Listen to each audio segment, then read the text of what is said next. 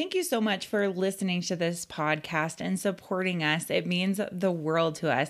We would like to offer you to become a patron for Mystery Kids Podcast. For $5 a month, you get 2 bonus episodes. One is going to be an animal facts, and the other one's going to be a bonus episode that either someone has chosen, one of the patrons has chosen, or that we will put to vote. As a patron, you'll be able to listen to already episodes that are there. We've got the Underground Railroad, the deepest hole on Earth. We've got about the werewolves. We've got animal facts about the platypus, the crocodile, and the taipan. And we have the funny story of the Australian Emu War. So there's plenty of content that we'd love to share with you. If you want to become a patron, you're going to head over to Patreon, patreon.com/Mystery Kids Pod. And that's where you're going to sign up for $5 a month and get that bonus content. Thank you so much again for all your support. Early cowboys in America wrote stories of the incredible animals that they encountered when they settled in the West: grizzly bears, elk, bison, pronghorn, and mountain lions. But what if I told you that some of them also told stories of dinosaurs?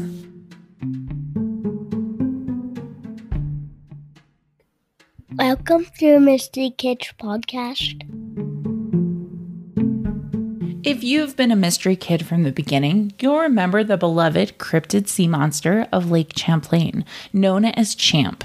Champ gives hope that maybe a prehistoric sea creature like the plesiosaur could still be alive today, but Champ was only one of the many accounts given by early American settlers about dinosaurs that survived to modern times.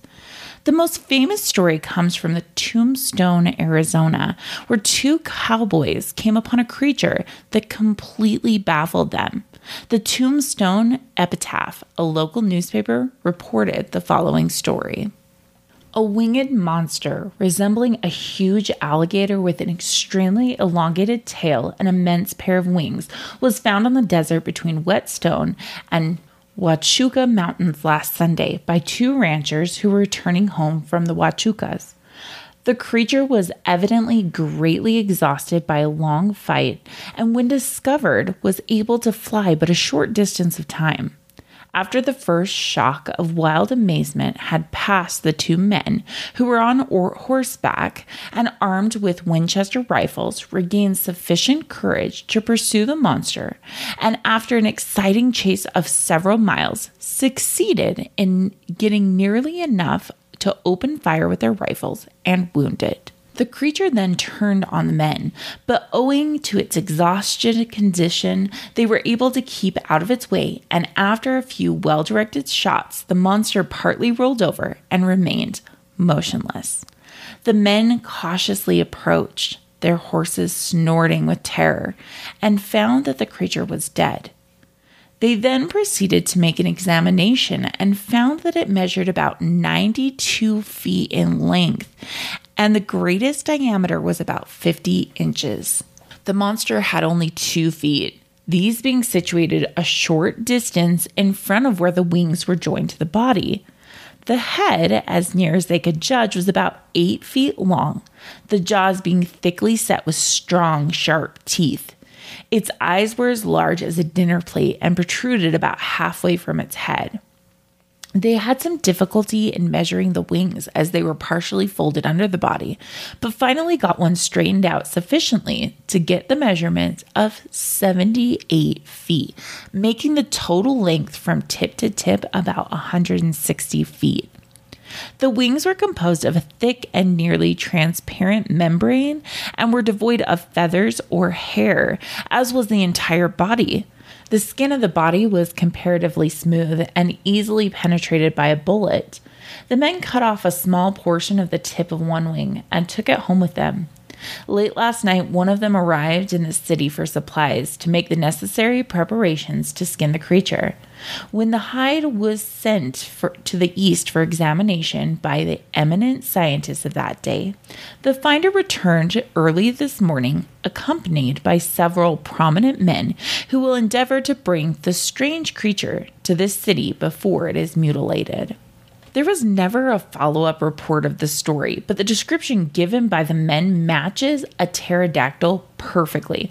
What else could it possibly be? The only problem with this story is that even the largest species of pterodactyl is known to only be 40 feet long, much smaller than this creature. Could there be another species whose fossils have not yet been discovered, or was this just a tall tale? Our next tale of cowboys and dinosaurs comes from a stretch of desert in New Mexico called the Jornada del Muerto, which means the dead man's route. This area is home to many other mysteries, including the mystery of Victoria Peak treasure from episode 8. The Helena Independent reported the following story on January 27, 1888. The section of country about San Marcel in New Mexico has been aroused by late reports of Mexicans who state that near an extinct crater near the plain known as the Jornada del Muerto is the abode of a monster. Some say it's about 100 feet long and about 2 feet in circumference. The Mexicans are now afraid to venture within miles of the crater.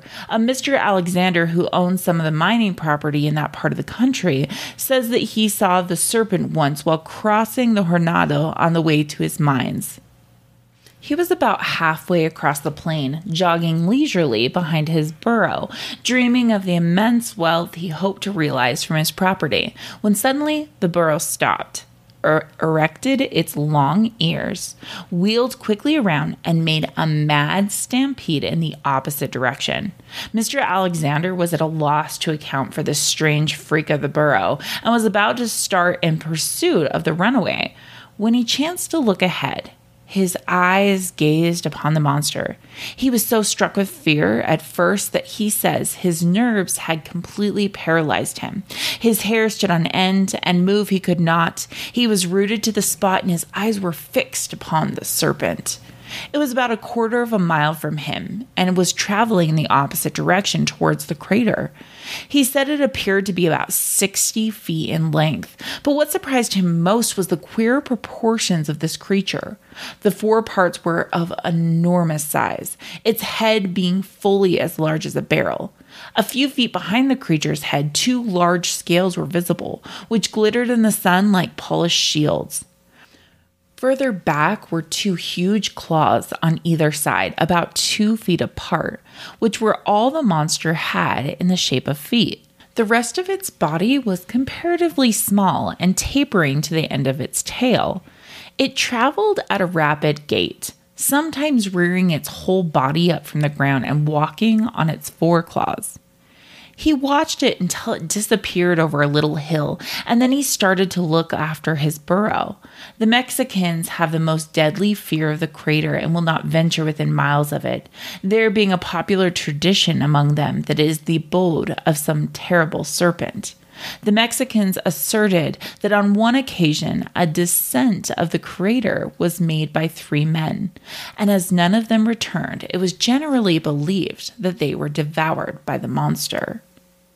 From what the prospector reported seeing, it sounds like he might have encountered a stegosaurus, or one of the many dinosaurs related to a stegosaurus. But why was it heading for the crater? And why did so many people claim that it lived there? Remember that some people were afraid to go with even several miles of the crater because they were so afraid of it, even saying that 3 men had gone to the crater and had never come out alive. Our final story comes from the small town of Waynesville, Ohio. On May 29th of 1882, a man named John Lynch, along with his 2 teenage boys named Ed and Joe, were fishing on a small creek near the village. It was just another ordinary day until they heard a loud noise coming from the bushes. When they turned to look, they saw a large monster running towards them. They were frozen with fear, and just as they got up the courage to run, the creature grabbed Ed and dragged him about 100 yards down the creek bank to a large sycamore tree. 3 men, Reverend Jacob Horn, George Peterson, and Alan Jordan, were working a stone quarry near where the boys were fishing and had seen the entire thing. They ran to help the boy, who was so scared and badly hurt that he wasn't even trying to fight back. They reached Ed just before the creature dragged him down a large hole in the ground. Surprised and frightened by the men yelling and screaming, the monster dropped the boy and retreated into its lair. The men quickly scooped up the boy and rushed him to the doctor. The boy was badly bruised and scratched, but the doctor said he expected Ed to be okay. That afternoon, about 60 men, armed with clubs, dogs, and axes, gathered about the sycamore tree to cut it down and kill the monster. When they began to cut down the tree, the creature became afraid for its safety, and the words of the witnesses, it leapt from the aperture, threw out its fore and hind legs, erected itself about 12 to 14 feet, and with the velocity of a racehorse, crossed the creek and ran up a small hill, climbing over a rail fence, breaking it down and continuing north a mile, followed by the pursuers until he reached a hole in a large hill under a heavy ledge of rocks. Reports of the incident gave this description of the beast. It is described as being from 30 to 40 feet long, 16 inches in diameter, and legs 4 feet long and covered with scales the same as its body. Feet are about 12 inches long and shaped like a lizard's, of black and white color, with large yellow spots. Head about 16 inches wide, with a long black foretongue and mouth inside deep red. The hind legs appear to be used to give it an erect position, and its propelling power was in its tail. And there will be a picture in the show notes of what this creature looked like. No reports ever came up that said the creature was killed or even seen again, but many eyewitnesses swore that the story was true. Could this have been a large theropod dinosaur like an Allosaurus, or maybe a smaller Tyrannosaur? Where did it go and what happened to it? We might never know the answer to these questions, or what really happened to these and many other reports of dinosaurs from early American settlers. Were these just stories that were made up, or could there still be dinosaurs living in America today? You decide. A special thanks to John LeMay and his book Cowboys and Saurians. It's dinosaurs and prehistoric beasts as seen by the pioneers, for the research he did that made this episode possible. There's going to be a link in the show notes and on our website where you can get this book on Amazon and Kindle and read many stories just like this one. It was such a great book. Thank you so much for listening to this episode. Make sure that you are following us on Instagram and on Facebook, and we'll see you next time on the Mystery Kids Podcast. Thanks for listening.